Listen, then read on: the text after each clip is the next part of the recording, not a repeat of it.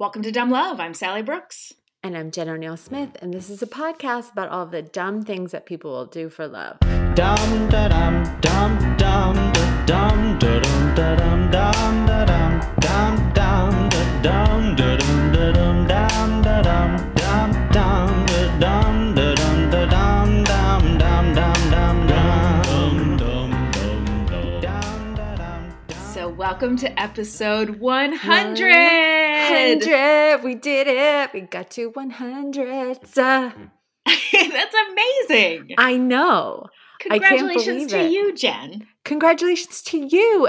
You know what I was thinking about? Sally and I are having dinner tonight. We were going to celebrate my last day of my job, but we're actually going to also celebrate our 100th episode together. I know. That's so exciting. I can't wait to have dinner with you tonight. I can't wait to get done with this dumb episode so we can eat and drink. No, we're going to have fun on this episode. It's going to be a good episode. Also, it's 9:30 in the morning, so. Yeah, we got a long way to go. You guys, thanks for hanging in with us for 100 episodes. I wish we could take you all out to dinner tonight. Oh, tell you where we're going to be. Buena Vida Tapas, 615 patio. We'll see you there. Yeah, we're eating at the grandma hour. Yeah, if you can somehow travel back in time and meet us at 6:15 at Buena Vida Tapas on the patio, we will pay for all of your meals. Yeah, we'll buy you like the most expensive bottle of champagne. Yes, because you deserve it. You deserve it. We all deserve it. Yes. Man, yeah, today is a big day. Today is my last day at my old job, and then on Monday I start a new job, and we are doing our 100th episode. I woke up this morning feeling good. I had a pep in my step. Yeah. I was ready to like go out for a run, and take the day by the horns. Yeah. And but I was like, I rolled out of bed. I had a show last night, so I didn't really get much sleep. So I rolled out of bed, and I didn't even put my hair in a ponytail. I was still like matted and gross, but I was like, fuck it. Who's gonna see me? Right. And then I put on some like, workout clothes and my t-shirt with 1,000 holes in it. But I was like, fuck it. Who's gonna see me? Yeah. And then it was cold, so I put on a little jacket. Huge stain, coffee stain all down the front of it. Fuck it. Who's going to see me? This is my last day at my last job. Right. I'm getting out there. I'm rolling out. I'm starting my day off. No one's gonna stop me. So I get like halfway through my run, and I run right into my brand new boss. No! It was the kind of run into that there's no way that I couldn't say hi. You know what I mean? And it was just like he would fire me for being rude. And so I had to say hi, and I was like, oh my God, hi. I'm like, sorry, I look so disgusting right now, but and he was like, that's fine. It was really, really, really nice. But we ended up having like a 20-minute conversation. Oh, on the like side. The whole time you're just like, do you see this coffee stain? Like, please don't like look at me. You know that kind of when you look like such shit, so you just like shitty grin from ear to ear because maybe the smile will cover it all. But not too big of a smile because I haven't yet brushed my teeth, but I did have coffee.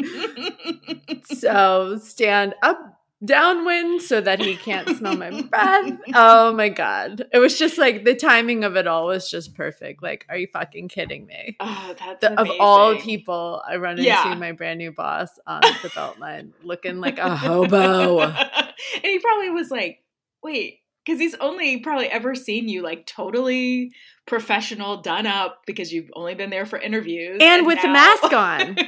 So he was probably like, who is this homeless person? Coming up to me like, hey! Yeah. Hey! Can we just start on Monday? Pew, pew, pew, pew. Finger guns. This is the real me, man. Yeah. That's why I'm showing up like on Monday. Can't wait to get some deals done and do some business. Business Jen. Business Jen. This is how I do. My shirt came with air conditioning. I just thought it was like, of course, that's the kind of shit that happens in my world. My God, that's so perfect. It's so perfect. It really was in a way that almost made me be like, yeah, I'm on the right track. You know what I mean? Just like this it's like serendip. I'm embarrassed, but the serendipity of it made me be like, yeah, all right. Okay. And like, you know, let's do this. He's now seen you at my worst. He's seen you at your worst. So like it can only go up from here. Like exactly. It's like now you don't have to pretend anymore that you look perfect every day. Yeah. No, you do. You look perfect every day. No, I don't. Every time I've ever seen you, perfect. Right. Yeah. Okay. Oh man, I had a run-in. I met a listener. Yeah? Yeah, and she was we have one of those? We have a listener who I didn't previously know. So our friend Marshall, right, who owns the Laughing Skull. Yes. I was doing a show out at the Omni, and he was like, oh my God, did I tell you about one of my friends who came up to me and was like, do you know Sally Brooks and Jenna Neal Smith? And he was like, yeah. So cool. And so his a friend, like they were like friends through their kids. Her name's Jeannie. And he was like, would you call her? It would totally make her day. And I was like, really? Do you think she cares if I call? But so I called her from Marshall's phone, and she was so lovely to talk to. Aww. She was so fun. She was she like gave us the best compliment of just like, you guys have something special. Please don't quit. Oh, yeah. Because we were thinking about it. We were thinking about it. I'm kidding. We're not going to quit. We're going to take a little break after this 100th episode just to give ourselves a breather. But we're coming back. Yes, we're coming back. But but it was just so lovely. And then she ended up, like, turns out she lives like 5 minutes from there. So she and her husband, she was like out, she had like just worked out. And then she was like, let's go. So she like got dressed real quick and then came to the show. And she was kind of like, I'm sorry, this is like my workout hair. I'm like, you're adorable. Like, you look perfect. And so she was so nice. She like got there right for my set and we like chatted afterwards. She was awesome. Her husband was great. And then the show was over. And so people were like walking out, and she was like, I got to go get my purse. And she walked in and her purse was gone from the showroom. And I was like, oh no, this is my fault somehow. Like, it definitely wasn't worth it. Because she came to see you. Because she came to see me, and then we were like chatting outside. Like, did you steal her purse? Yeah, I lured her there just to steal her purse. That's our long con. Our long con. We've done 100 episodes just to get you guys out to meet us so we can steal your shit. I mean, we've never said we were the best thieves. So it turns out someone, which I think is so crazy, in the middle of the show was like, oh, somebody left their purse and then took it to the bar and was like, in case somebody comes back for it. But it was like, she obviously like came in, sat down, and then walked out. I don't know if they were just like, I guess she's not coming back. So Weird. It ended up with, she found it. It was there. Thank God. I know. I was like, I'm going to feel really responsible for this. And like, I know my set was not good. You'd have to buy her a new purse and replace all of her makeup. I know. Oh, but it was so nice to meet you, Jeannie. I really like talking to her. She was like, I have like a thing in the shower. She's like, so I always listen to you guys in the shower. She's like, so it's like you guys are in the shower with me every Monday. Nice. So happy shower. Happy shower. Jeannie. Well, I want to meet Jeannie. Mm-hmm. How come you get to meet Jeannie? I want to meet Jeannie. She said she didn't really care for you that much. Okay. So. Well, Jeannie, if you can travel back in time, we will be at Buena Vida's Tapas on the Beltline at 6:15 tonight. Come on out. We'll buy you a drink. We'll buy you a drink. All right. Should we get into our quickies? Let's do it. Okay. I'm going to start the quickies this episode Do it. This quickie comes from an article for people.com written by Jason Dwayne Hahn. Now, I want to preface this by telling you that this is about bowling, but it's about more than bowling. John Hinkle Sr. was an avid bowler. He loved to bowl so much that his kids grew up around it all the time. In fact, his kids said that there were so many nights growing up when they would sleep in bowling alleys while their parents were finishing up their league night. So it was a family affair. And he loved bowling and he was very, very good at it, but he never quite could get that perfect score. Like, I guess 300 is a perfect score. And so he would get 298, 299, but he never bowled that 300 perfect score. And sadly, in 2016, John Hinckley Sr. passed away. But his son, John Hinkle Jr., I guess, decided to, wanted to memorialize his father somehow.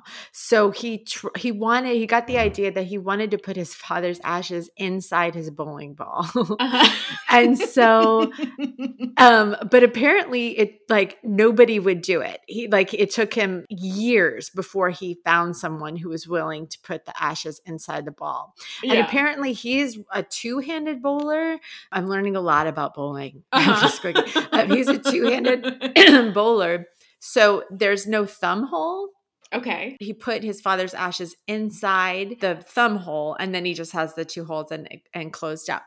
Well, the first night when he took the bowling ball out to take it for a whirl, he said, I was talking to my brother and told him, I'm shooting a 300 with this ball.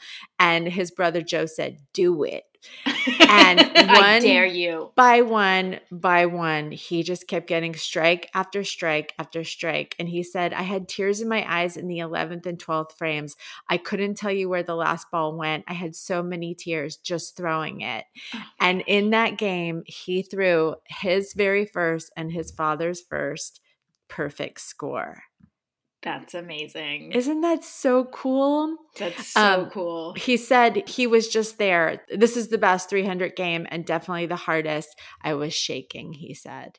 So I just thought that was just so cool, and just another one of those stories where it's just you can't deny that there's something special up there in the universe. You know what I mean? Yeah. I just can only imagine how connected he felt to his dad in that moment.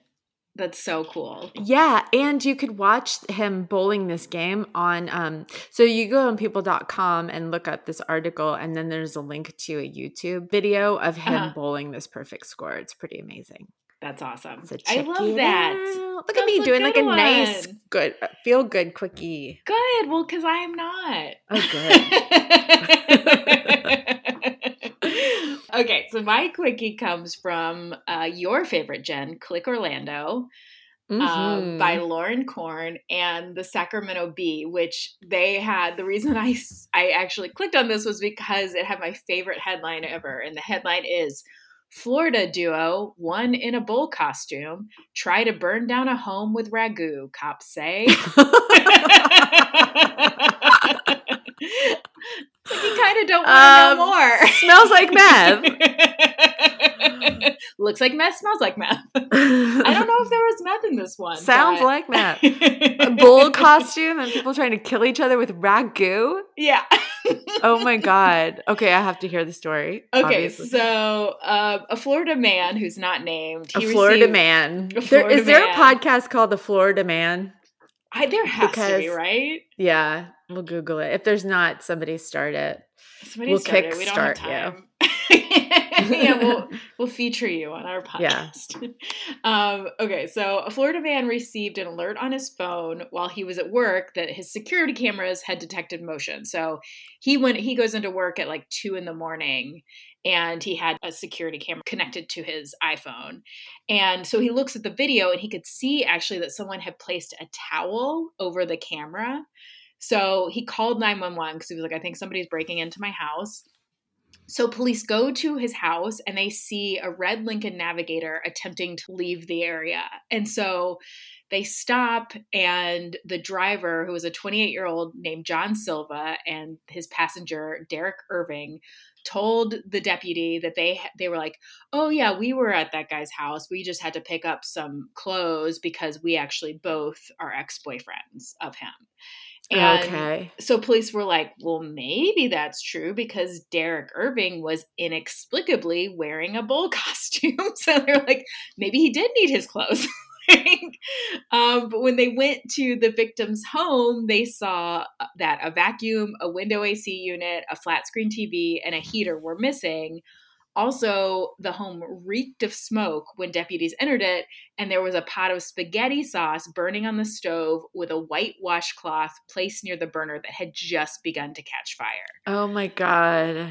So what a circus. I know. So when police look in the car, they see a marijuana grinder in the console. Okay. And then they see a vacuum, a window AC unit, a flat screen television, and a heater in the back seat. And then on the passenger seat was an empty jar of Ragu spaghetti sauce. Oh my God. So they were like, obviously, they stole this stuff. They set a pot of spaghetti sauce on the stove with a washcloth in hopes of trying to start a fire to cover up the burglary. And the victim says, he was trying to make it look like I left the stove on, but who gets up at 2 a.m. and fixes sketty? Some people do. So I guess some people do. Yeah, no judgment. So Irving told deputies that he and Silva broke into the home because he was angry about something related to his past relationship with the victim. And the victim told police, like, he was stunned because he had actually helped Irving financially after the breakup. The victim said, I let him use my car for 4 months. Maybe he's angry about that. Or maybe he's angry because I gave him $150 to fix his teeth. So both of the men were charged with unarmed burglary, grand theft, and arson. And then the victim said, I'm from Kentucky. I never seen anger like that. Oh my God. Oh my God. I can't imagine those police officers when they went home that night and they were like, their significant others were like, how was your day? Wow. Yeah, I can believe this shit. Oh my God. Oh man, I bet Florida cops just have the best stories. Hey, if you're a Florida cop, send us your best weird Florida stories. Yeah. Oh man. I don't hear any weird You stories. should start a podcast called Florida Man. If you're a Florida cop. If you're a Florida cop, you start a podcast. Florida Man. Awesome. I love that. That's a really good last quickie for our 100th episode. Yeah, that's weird. There's as fuck. some there's some pretty funny pictures of this duo. I didn't know none of the bull costume, but they're like, they look like you would hope they look. Tiger Kings.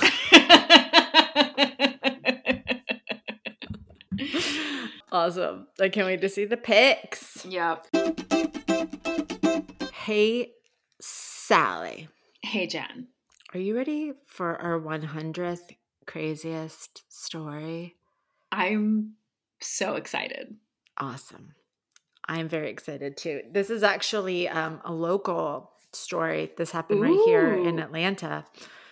Look at us. And I couldn't believe that I hadn't heard of it before. So this story came from, my sources were from an article for unsolvedmysteries.fandom, an article for NBC News written by Victoria Corderi, Wikipedia.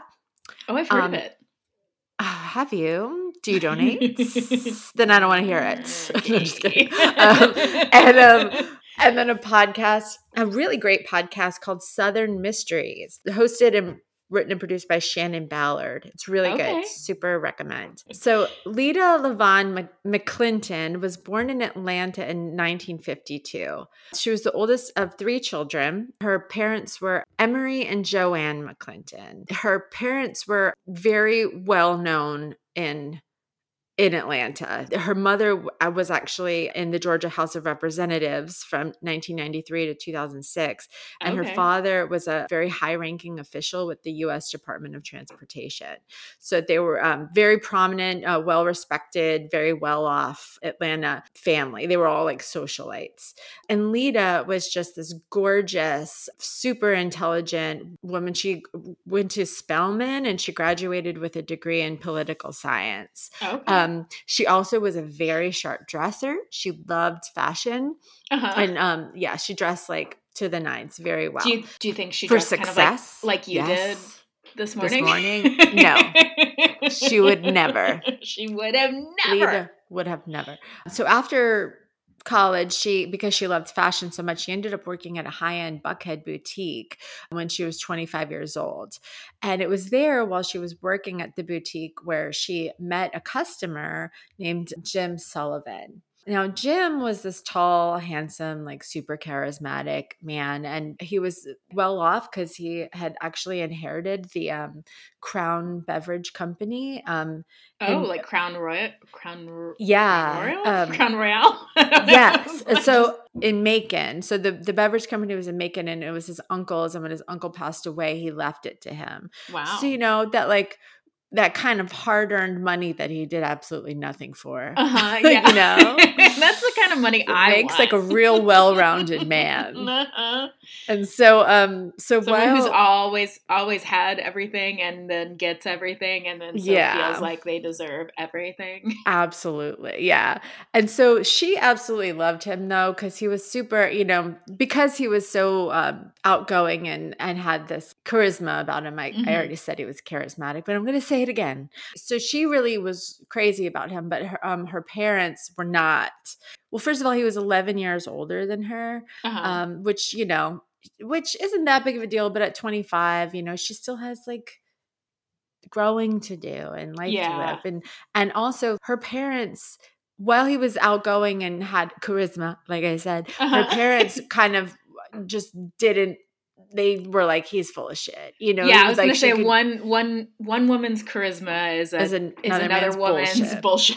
Yeah. So they always just had this feeling about him that he was super arrogant, that he was like a real smooth talker. One other thing that bothered them was that there was a bit of a racial issue because Lida was African American and Jim was Caucasian. And at that point in 1975, when, they had met, interracial marriage had only been legal for 3 years. So it was a big deal back then. Yeah. That's so wild to think about that in 1975, interracial marriage was only legal for 3 years. It is crazy. I know. And so her parents were just concerned about the couple being accepted by society. They just didn't want their daughter to struggle. But Lida, loved him, and they decided to get married on December 29th, 1976. But on the night before their wedding, Jim drops a bombshell on her. He told Lida that he had actually been married before. And he told her that, he assured her, we're divorced, but he told her that the divorce had ruined him financially. So he told her that he couldn't let that happen to him again. So that night he takes out a prenup and asks her to sign it. And the so night before they're married? Yes. See, that's the thing is I don't care about a prenup. Yeah. Great. Protect yourself. But just you waited till the night before the wedding to tell her this information. Yeah. That was like you were trapping her essentially. You know what I mean? Because the train's left the station. You're putting her in a position. And and then you're like, this shouldn't matter to you if you really love me, then like this shouldn't matter. That's like, that's some manipulative bullshit. Yeah, dude. But Lida didn't care about the money because she came from money and she had her own money, and she didn't, she just loved Jim and wanted to marry him. So she signed it, and they did get married the next day. Oh, Lida, poor Lida. Because that's just, it's not about the money. It's just about the manipulation. Right. But anyway, they ended up living together happily in Macon, Georgia for 8 years, where his beverage company was. But then in 1983, he decided to sell the company and he made a ton of money off of it. He ended up selling it for $5 million. So I guess he wasn't actually ruined financially. Yeah, so he wasn't. He sold it for $5 million, and they decided to move to Palm Beach, Florida, and buy this huge home on the water and live the glamorous life. Glamorous life. Yes.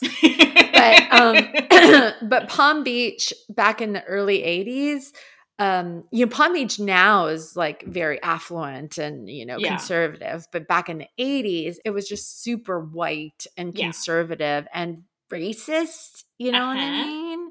So they unfortunately had trouble fitting into like the high society social circles that they were used to running in. And Jim was like an arrogant asshole.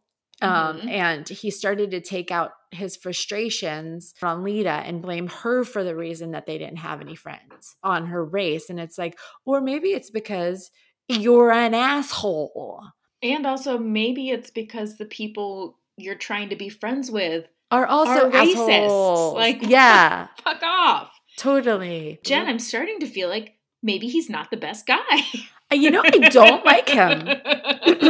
I'm just going to let that be said right now. I do not like Jim Sullivan. Over these 100 episodes, I've learned a thing or two. I've become like a really good detective, and my spidey sense is telling me. When I start calling them fucking assholes and arrogant pieces of shit a quarter through the story, they're going to do some shit. They're about to do some shit. Yeah. So he treated her like shit, and he cheated on her regularly, and he didn't hide it. He was very brazen about it. Like at times she would find blonde hairs in their bed, and one time she found lingerie in her bed that wasn't hers. Which is so fucked up. Yeah. So Lita really, really wanted the marriage to work, and she would go to counseling and try to make it work, but he wouldn't go with her. Yeah. So she tried to make it work. But then when she found out that he was regularly seeing prostitutes is when she was like, all right, that's enough. And she decided to leave him. So she moved back to Georgia into a townhome that they had owned in Buckhead. In 1985, she filed for divorce. And the divorce was contentious. What? Yeah, Jim was kind of a dick. And so she wanted half of his, she asked for half of his estate and the Buckhead townhome, and for her Mercedes she wanted to keep as well.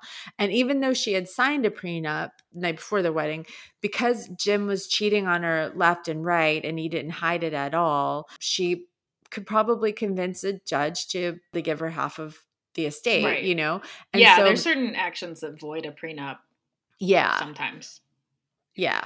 He then accused her of cheating, and then he said that she did drugs and stuff, but of course he was never able to prove it because I'm sure he was lying. Right. And so because they couldn't come to an agreement in the divorce, the court ordered a temporary alimony agreement, which would make Jim have to pay for both of their mortgages in Atlanta and Palm Beach, but it was looking like it was going to eventually go in Lita's favor. It was looking like she was going to be able to get half of his $5 million estate. Right. So this was the financial ruin that he said could never have happened to him again.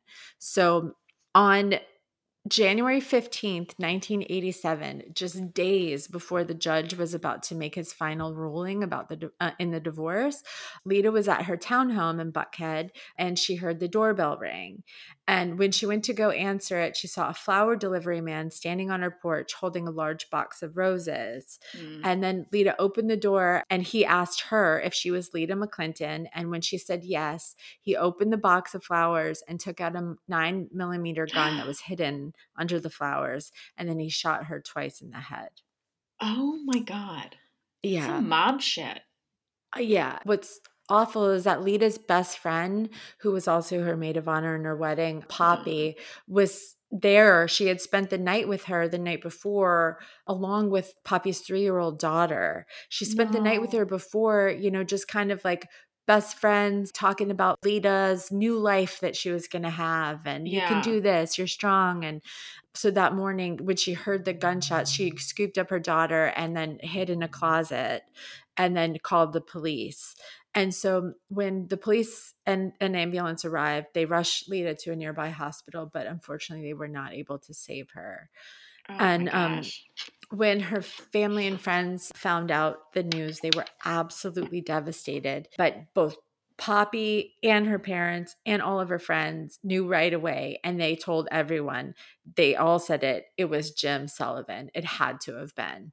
Yeah. I mean, the circumstances are just, it's just like screams Jim Sullivan. So several witnesses in the neighborhood saw 3 men around the townhome that morning, but none of the descriptions matched Jim Sullivan. But he was able to prove that he was in Palm Beach at the time of the murder because his new girlfriend, Suki Rogers, confirmed his alibi.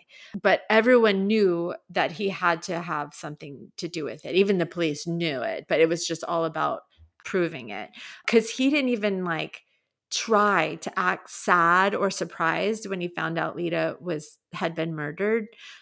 He didn't do anything. He didn't even come to the funeral or send flowers, nothing. Like, he was such an arrogant fuck. Yeah. And so because unfortunately they didn't have any solid evidence, he remained free, but they were able to trace some phone calls that were made, and they were able to see that 3 days before the murder, a phone call was made from an Atlanta Howard Johnson, a hojo, A hojo. an Atlanta Howard Johnson hotel to Jim Sullivan's house.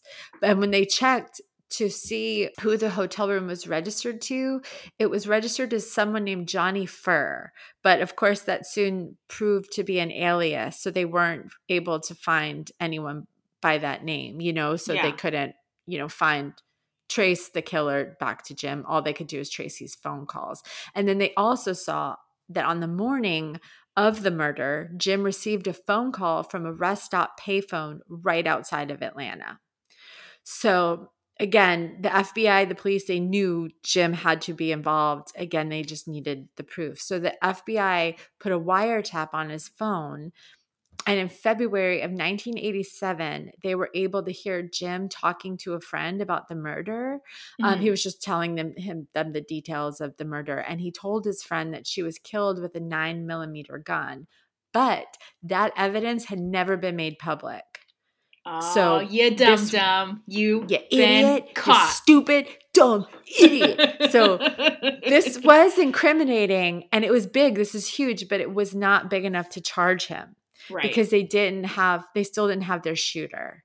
And so Jim was able to just go on with his life. And just 8 months after the murder, he married his new girlfriend, Suki. Why would you marry that man? And also, why does he want to get married? Why do you want to be married if you just want to like sleep with sex workers and like? She was a socialite. She had been married. She had already been married to a prominent person. I can't remember the person's name now, but he was like a very wealthy man. And then so she had divorced. She was young though. She was actually 13 years younger than him.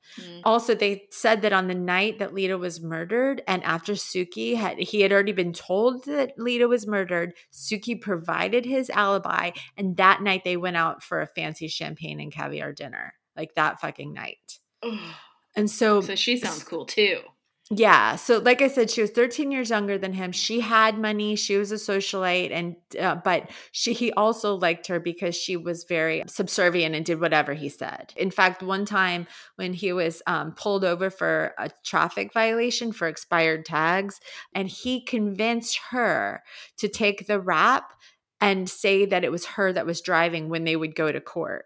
So he told Suki that because of Lita's death and the investigation the police were looking into him, that it could look bad and be in the press if he in trouble for this traffic violation. So she agreed, and she went to court instead of him. She went to court and said, "Oh, the cop was wrong." Like when the cop was sitting there in court, and said, "The cop was wrong. It was me that was driving."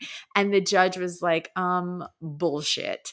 And then he charged her. He's like, "So you're saying this police officer is lying, and now you're lying for him?" So the judge charged both her and Jim with perjury on the spot. So then the police go to Jim's home to arrest him. for perjury. And when they went home, they found a bunch of unregistered guns in his house. So he ended up making a deal and he agreed to house arrest for time served. So he was arrested for it, but it was house arrest. So, but eventually Suki wised up and decided to leave him. But when she did, she made a point to burn his whole fucking world to the ground. Yeah, Suki. Go, Suki. So she went to the police and she told him that Jim had confessed to her that he hired a hitman to kill Lita. And he told her that if she wasn't careful, he would do the same to her. And so Jim, of course, denied it.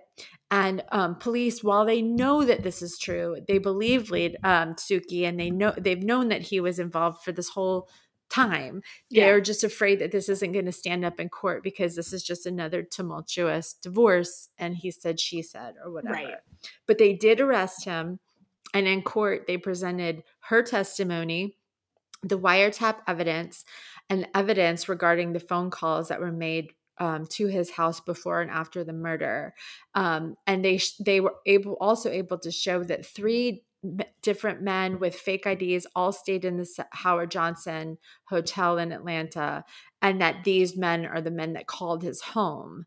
Okay. They were also able to show that one of these men did go to a local flower shop and seemed like rushed and nervous and bought some flowers. Yeah. It was like, I don't care what kind, just whatever. They were able to confirm that those were the flowers that were found on Lita's doorstep.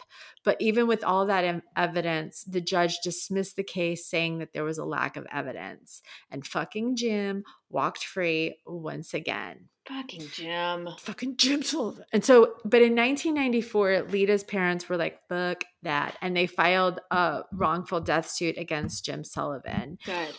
Now, Jim, being the arrogant asshole, did that whole arrogant asshole thing where he was his own lawyer. That's just like a sign. A psycho thing. Yes. Yeah.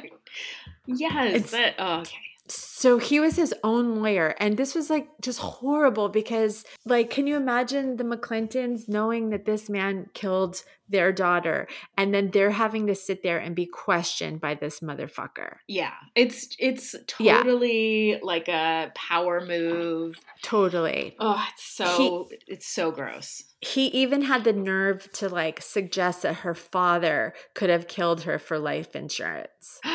Okay, so Lita had taken out a $250,000 life insurance policy, but she changed it from Jim's name to her parents' name because she left Jim. Yeah. Like, I would do the same thing. I wouldn't want Jim to get my money if I died. She put it in her parents' name. But he was trying to say that he killed his own daughter. And then he did the other asshole thing where he just refused to testify. Mm-hmm. So her poor parents, man, like her poor parents. This time, luckily, though, the jury did find him liable, and then they awarded the McClintons $4 million. But they knew that they would never get that money. He had already filed for bankruptcy. Like, it wasn't about the money. They just wanted some justice, like some. Yeah, they wanted someone to say he's. Yeah. Yeah.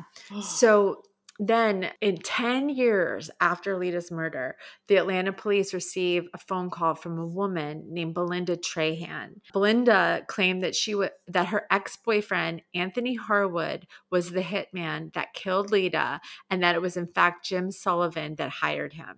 Okay. So she knew Anthony's secret this whole time, but the only reason she hadn't come forward was because she was terrified of him. Yeah. But she said that he had been violent and dangerous and he was harassing her. So when she finally came clean about Anthony was just kind of like, arrest him, just like get him off the streets and get him out of my life. And so she said that she was actually at the restaurant with Anthony and Jim Sullivan when Jim Sullivan handed Anthony an envelope with $12,500 cash. And that was supposed to be half of the $25,000. He was going to give him the other half once she was killed. Yeah. So when the police brought Anthony Harwood in for questioning, he admitted everything. Well, almost everything. He admitted that he met Jim in 1986 when Anthony was hired as a mover to move furniture from his house in Macon to their home in Palm Beach. So that's when they met. But when Jim asked him to murder Lita, he at first thought it was a joke, but then he realized he was serious. And he admitted that he had paid him to kill Lita and that there were 3 different men involved. So him and 2 other men. And he admitted that he was the person that called him from the hotel and he was the person that called him from the payphone. But he said that he was not the shooter. He was just the getaway driver. Oh, right, he said he said the shooter was a guy named John the Barber. That's it. And the police were like, okay, yeah, John the Barber, whatever. Just will you testify against Jim Sullivan? Sure. Okay. Sure. Like, so they knew that, this guy probably did the shooting, but they just needed to get Jim Sullivan. Right. So they struck a plea deal with Anthony Harwood that he would plead guilty to voluntary manslaughter, but that he would have to testify against Jim Sullivan. So when they finally have all of this, but when the police go to arrest Jim Sullivan, he had already fled the country. Because when he heard that Anthony Harwood had been arrested, he was like, oh shit. Yeah. And then this is my house of cards is falling. Exactly. So first he went to Costa Rica, then he went to Panama, Venezuela, Malaysia, and then he went to Thailand. And this was over 5 years that he was on the run in different countries. And then in Thailand, he decided to settle and set up a new life under this name of Jim Sullivan. Like, what the fuck, you idiot, you stupid idiot. Like, he was just so full of himself that he thought that, like, I could just use my real name. He bought a condo. He got a driver's license. He opened up a bank account all under the name of Jim Sullivan. Did he think there was, like, can you not be extradited from Thailand or something? Well, I guess, so I think he thought that because, okay, so then a little show came, America's Most Wanted came out. I love that show. And Jim was featured on it because he was America's Most Wanted. He was on the run for murder, and they knew that he was most likely in another country. So when the show aired, a tip then led the police right to his Thai condo right there on the beach. Right. And he was finally arrested on July 2nd, 2002. But I guess there were some like issues with the extradition. Yeah. Because he wasn't able to be extradited until March of 2004. So it was like a 2-year process. Yeah. But when they finally went to court, Anthony Harwood testified that Jim Sullivan paid him to murder Lita Sullivan. And then he told the court that it was him and 2 other friends that they had actually attempted to murder her a few days earlier, but they got kind of spooked and didn't feel that the opportunity was right. So they ended up backing off. And then they came a few days later and murdered Lita. They said that Anthony, driving the getaway car, then drove to a payphone and called Jim Sullivan and gave him the phrase "Merry Christmas," which was to be code for the job has been done and Lita is dead. And now Jim Sullivan's lawyer, or ex-lawyer, I should say, like their family lawyer, testified that on the day of the first attempted murder, that he had gotten a phone call. I guess he lived in the neighborhood near their townhome, and he had gotten a phone call from Jim on the morning that it was supposed to be the first attempted murder. Yeah. And asked him, like, have you heard anything going on in the neighborhood? Like, is everything cool with my condo or blah, blah, blah? I guess he was like looking for information to see if anybody had been murdered. Wow. He said that conversation always felt strange to him. Yeah, but then of course, how would he know? Like, until the information came out about the attempted first hit. The jury deliberated, and then after almost 5 hours, so 19 years after the murder, but 5 hours after deliberating, they finally had their verdict, and they found James Sullivan guilty of malice murder. Hell yeah. Yeah, he was found guilty on all 5 counts, but while people fought for the death penalty, but because he wasn't the actual shooter, he did get life in prison. So he is still serving out a sentence and he will have life in prison. Emory McClinton, her father, he said, "We won the battle. He's not going to make a mockery of the courts anymore. It's over, Jim. Merry Christmas." Oh, that's a good line. Yeah. So, and then her parents also, because they had that judgment for $4 million, when he was found, it was supposed to have like a 20-year limitation or something, but they were able to petition to have it extended throughout his entire life because they believe that he has all these offshore bank accounts. You know, and so they just want to make sure that and they don't want any of his money. It's not about the money, but they just want to make sure that he never sees a dime of it and his estate never sees a dime of it. Dang. So. What a crazy story. And what I kind of love the poetic justice that it was two women that brought these men down for killing this other woman, right? That it was Suki who came out and testified, and then this girlfriend who came out and testified. Yeah. And because without them, they never would have gone down. Yeah. He just would have gotten away with everything. Yeah. I know. Man. I know. I just hate him so much. I hate him so much. I told you he was a jerk. I told you. Your instincts were correct. I told you I've become a very good detective. You are. All right. Well, listen. Yeah. I've got a nice love story. Good. Hey, Jen. Hey, Sally. Are you ready for a love story? I am. Our 100th love story? Yes. Okay. I got my information from The New Yorker by Ariel Levy, from The Guardian by Adam Gabbett, from Time Magazine by Eliza Gray, from The Advocate by Trudy Ring, and from Queer 40 by Andy Ryan and The Hollywood Reporter. Nice. Sounds very well researched. Yes, very well researched. Okay. So Edith Windsor, who everyone called Edie, was born in Philadelphia in 1929. Her parents were Russian immigrants who owned a candy and ice cream store, but they lost the store and their home during the Depression. Her family was Jewish, and she often got bullied at school. And her mother actually taught her that if a boy called her a dirty Jew, she should pull his hair and run home. Yeah. But Edie was smart and fiery and cute. And in high school, she ended up dating a lot. And she says it was just what was expected of her, like at the time, to get married to a nice boy. And although she went to college at Temple University, which is in Philadelphia, she says she didn't study with a career in mind. She was like this voracious reader, but she knew the reason she was at college was to meet a husband.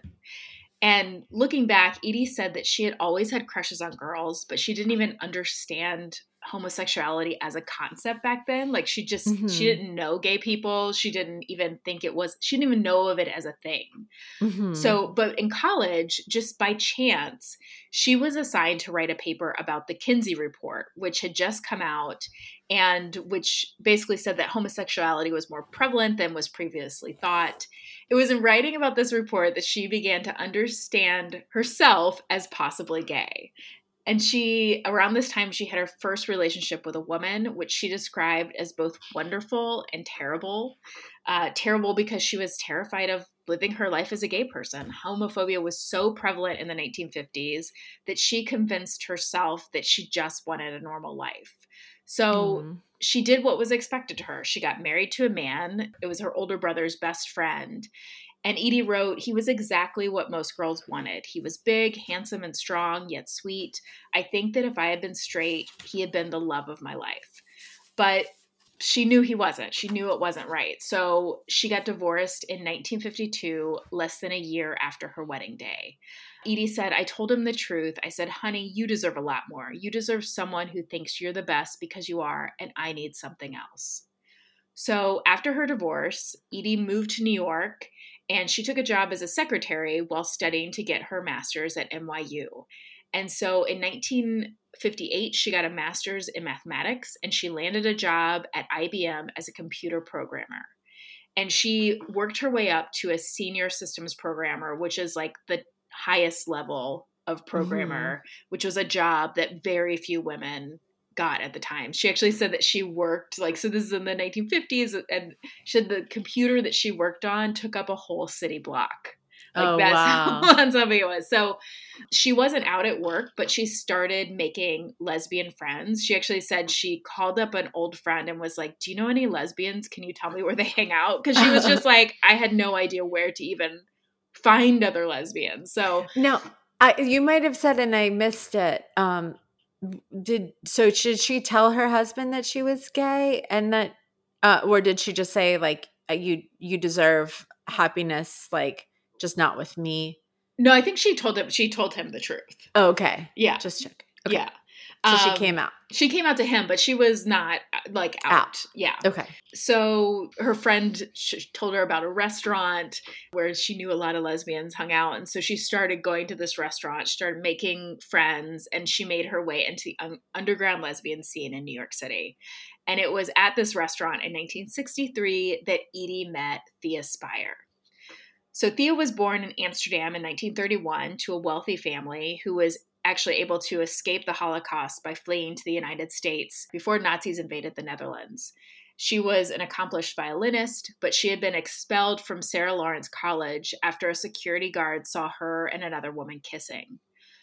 Edie had gone on to get her PhD in clinical psychology, and she was like this self-assured woman. She had this striking face, but when Edie met her, she was actually on a date. But still, like the first night they met, they danced together. Edie said that Thea was the first woman she ever met who could lead.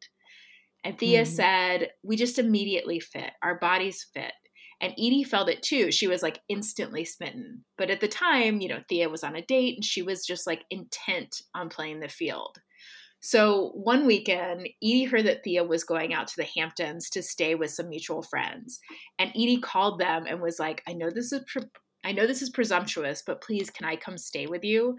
And so while everyone else was out dancing, Edie waited up all night for Thea to arrive, and then she finally showed up the next afternoon. And Edie said to her, is your dance card full? And Thea said, it is now. And Edie says, I grabbed her, and then we made love all afternoon. Oh. So for a year, they basically dated very casually. Thea was from a wealthy family and was used to dating what Edie described as very wealthy, very white girls. And so it took Thea a while to realize that Edie, who was like this smart, passionate, she had her own career, that she was someone very special. But she did. And even though they knew that marriage was not a possibility, in 1967, 2 years after they started dating, Thea proposed to Edie. Aww. So that she wouldn't be outed at work, Thea gave Edie a diamond pin circle instead of a ring. And it was hard for Edie to keep such a huge part of her life secret. Because she was such an outgoing person, but at the time it seemed impossible for her to share her news. And the two were out to their family, but neither side of their family approved of their relationship. During the 1970s and 80s, the couple were like building their careers, Edie at IBM and Thea as a successful psychologist. They had a small apartment in Manhattan and a house in Southampton, where every year they hosted a big Memorial Day party. They also became activists in gay rights organizations. And in fact, in the early 1980s, Edie quit her job to become a full-time activist. And another reason she left her job was that in 1977, when she was just 45 years old, Thea was diagnosed with MS. And at first she walked with a cane and then crutches and then finally a wheelchair. And it made it hard for the pair, who had always been like world travelers, to keep doing what they loved. But one thing Thea said that her disability didn't stop them from doing was the thing that had first brought them together, dancing. Thea said, when we were at parties or anything, anybody asked Edie to dance, she doesn't do it. Instead, Edie would sit on Thea's lap in her motorized wheelchair and they would zip around the dance floor. And although Edie became Thea's caregiver, she says that it wasn't a burden, it was a pleasure. And she also hates when people act as though she was some kind of martyr for taking care of her wife. She said, I was never her nurse. I'm her lover. I was doing things to make her comfortable, and that was with loving her and digging her. And she says that they maintained a sex life, something they were both incredibly open about and something that was really important to them as a couple. So over the years, there had been attempts in the courts to get gay marriage recognized, but they had all been shot down. in December of 1990, 3 couples filed applications for marriage licenses in Hawaii, and they were denied, and then they sued the state. And so in 1993, there was a Supreme Court ruling that basically said, in order to keep denying licenses to gay couples, Hawaii would have to establish a compelling state interest to continue doing that. And so basically this set the stage for the prospect, like not for gay marriage, but for the prospect of gay marriage. And it also created this huge backlash against it. So in 1996, to make sure that nobody could actually make gay marriage legal, Congress passed the Defense of Marriage Act, or DOMA, which defined marriage as between a man and a woman. Bill Clinton signed it into law. So still, gay marriage activists continue to fight for marriage equality. I know. And in 2004, Massachusetts was the first state to allow same-sex unions. And of course, individual states could allow marriage, but because of DOMA, other states didn't have to recognize the legal marriage of another state as they do with heterosexual couple, right? So you could get married legally in Massachusetts, but if you lived in Ohio, Ohio would be like, no, sorry, you're not married. So in 2007, Thea was told that she had a heart condition. That meant she would only have 1 year left to live. So this is, she was living 30 years with MS. She was 75, but she basically was like, they were like, this is the end. So the next morning after she got her diagnosis, she woke up and looked at Edie and asked, do you still want to get married? And Edie, of course, said yes. So 40 years after Thea proposed, when they were 75 and 77, the two flew to Toronto, where all marriage was legal, to get married. Edie said, we had 2 best men and 4 best women, all of whom had assignments, because they would need to help Thea get on and off the plane to take apart and reassemble her wheelchair. And Edie said, I couldn't even put a ring on Thea without someone holding her hand out, because at that time she was not able to lift her hand herself. Oh. So Edie wore all white. Thea was in black. The ceremony was officiated by Canada's first openly gay judge, Justice Harvey Brownstone. And Edie said that despite their long-term commitment to one another, there was just something different about being married. They ran an announcement. They ran a wedding announcement in the New York Times, and Edie said literally hundreds of people from all stages of our life wrote to congratulate us. And all of her old colleagues at IBM were like, we didn't even know. We didn't know you were gay. So even after 42 years together, Edie said that being married felt different. She said, marriage is a magic word. Thea and Edie were on the steps of City Hall at a rally for marriage equality, and Edie said, Thea looks at her ring every day and thinks of herself as a member of a special species that can love and couple until death do them part. And sadly, in 2009, less than 2 years after their wedding day, Thea Spire passed away. She actually saw patients in her office until the day she dies. Edie described their relationship as a love affair that just kept on and on and on. It really was. She said something like 3 weeks before Thea died, she said, Jesus, we're still in love, aren't we? Which is so sweet. So Edie was brokenhearted when Thea died. And weeks later, she actually was hospitalized with a heart attack. And then she was served with a $363,000 estate tax bill on property that Thea had left her in her will. So in general, spouses are exempt from the estate tax. So Right.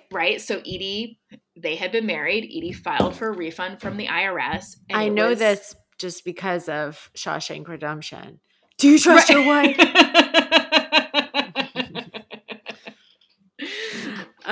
See, sorry. you know things. Yeah. No, but it was denied. And so, but because of DOMA, the federal government was like, we don't recognize your marriage because you can't be married because you're not a man and woman. So Edie said, in the midst of my grief, I realized that the federal government was treating us as strangers, and it meant paying a humongous estate tax, and it meant selling a lot of stuff to do it, and it wasn't easy. I live on a fixed income, and it wasn't easy. So Edie felt as though she was being taxed for being gay. So she decided to sue, and Edie turned to the gay rights organizations that she had been a longtime supporter of and an activist for, and she didn't get the response she had hoped for. They basically were like, sorry, we don't think you're like the best defendant to challenge this law. so we just don't want to do it. But then this gay rights lawyer named Roberta Kaplan heard about Edie's case and decided to take it. And there was a lot of disagreement within the legal community about whether this was the right case to challenge DOMA because, once a case gets to the Supreme Court, if it loses, it could set a precedent for years to come. But then as Edie's case wove through the court system, something else happened. In 2011, the Obama administration determined that sexual orientation could be a classification for discrimination, just like race or gender is. And they decided that they would not defend DOMA in Edie's case at the Supreme Court. So in June 2012, the Southern District of New York ruled in Edie's favor, and then the ruling was upheld by the Court of Appeals in October, and 2 months later, the Supreme Court announced that it would hear Edie's case. On June 26, 2013, lawyer Roberta Kaplan and her wife Rachel and Edie were all sitting at Roberta's dining room table when they got the news. The Supreme Court had declared that the Defense Against Marriage Act was unconstitutional. And according to the New Yorker, there was silence. Somebody screamed. Rachel Levine started sobbing. Everything is going to be different for Jacob, she said of their son. And Edie simply said, I want to go to Stonewall right now. So they all got in the car. On the way there, Edie got a call from President Obama telling her that he had been moved by her story. So I love you, Obama. I know. And she was like, I think it was your coming out and saying that this law wasn't, that you wouldn't defend this law is what made all the difference.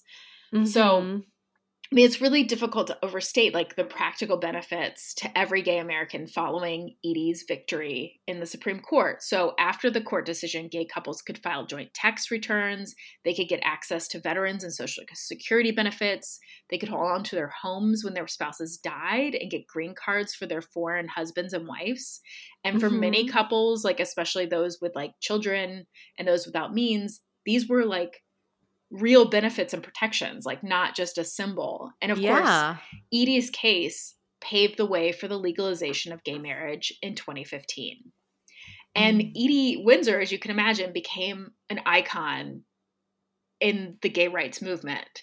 Anthony Romero, who is the executive director of the ACLU, said, one simply cannot write the history of the gay rights movement without reserving immense credit and gratitude for Edie Windsor.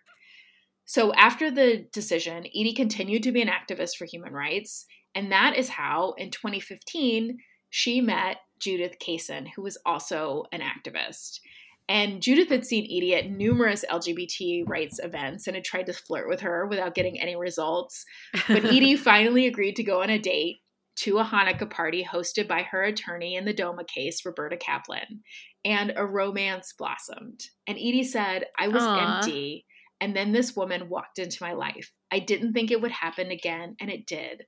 I lived with a spectacular woman for 40 years, and now I live with another one. It didn't occur to me that I would find such a person in my life. It didn't occur to me that I would have another such love in my life.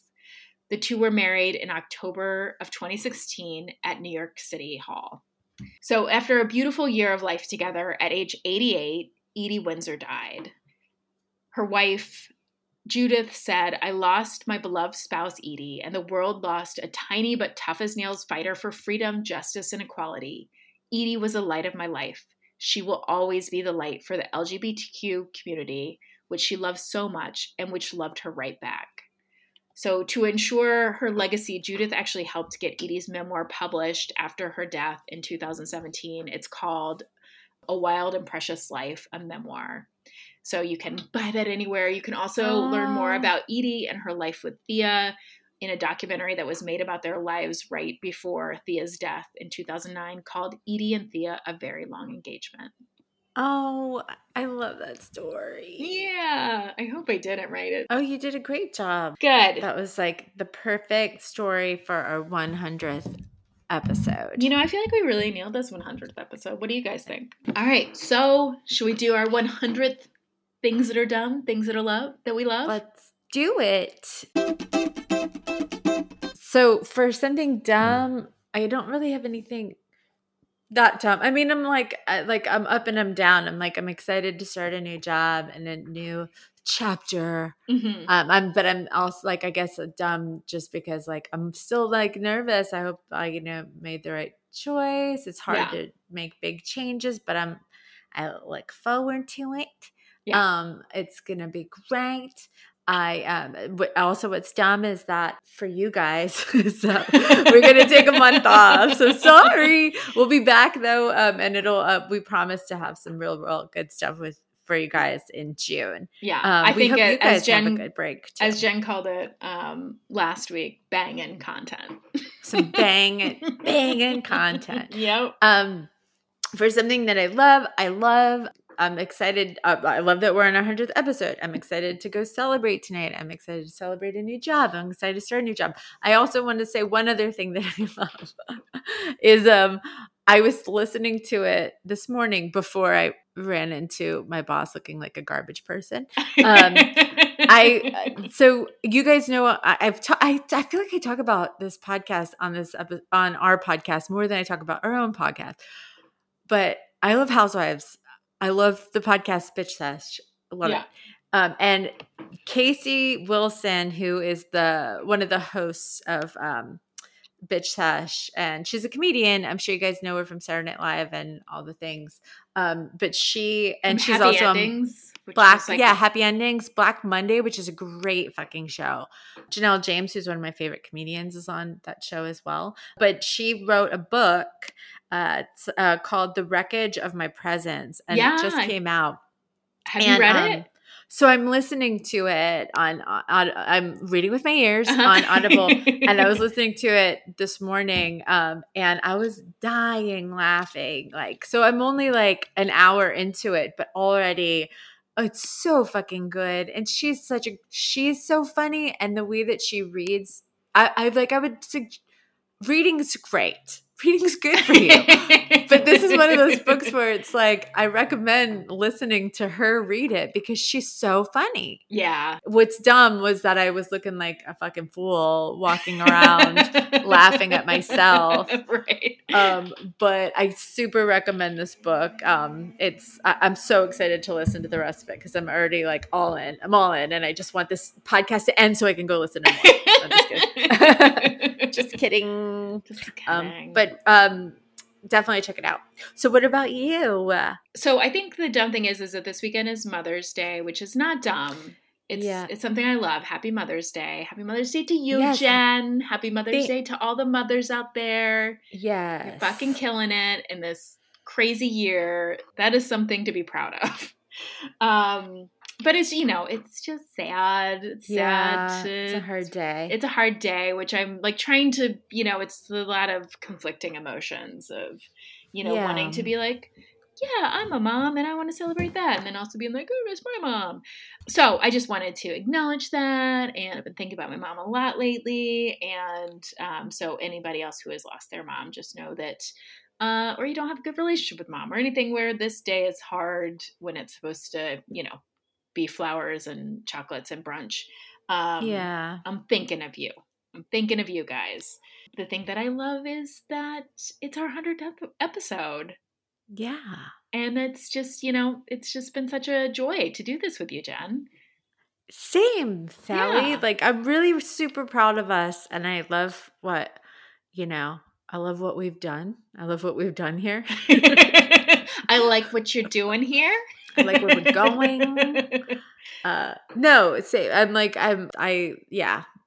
so happy to be doing this with you, and I can't wait to clink glasses tonight when we cheers. Yes, to I'm very excited. 100 episode. Thank you guys, because obviously without you we would have no podcast, or actually we could still do it without them, but we appreciate your being there and listening to us and engaging and just being kind of the best listeners. I hope that you guys have a great break. We'll put something up in the feed, so if you want to listen to old episodes, that's great. If not, we'll be back in a month with fresh, shiny content. In the meantime, you can find us on all the social media at Dumb Love Podcast. You can email us if you want. If you miss us while we're gone, just email us at dumblovepod@gmail.com. Find it, go rate and review. Tell a friend. Listen to some back episodes while we're gone. We would love that. Do it. We dare you. Thank you guys so much for everything. Thank you for 100 episodes. We love you so much. We dumb love you so much. We do love you so much. And get out there this whole month, every day, and do something dumb for love. Dum da dum dum dum da dum da dum da dum dum.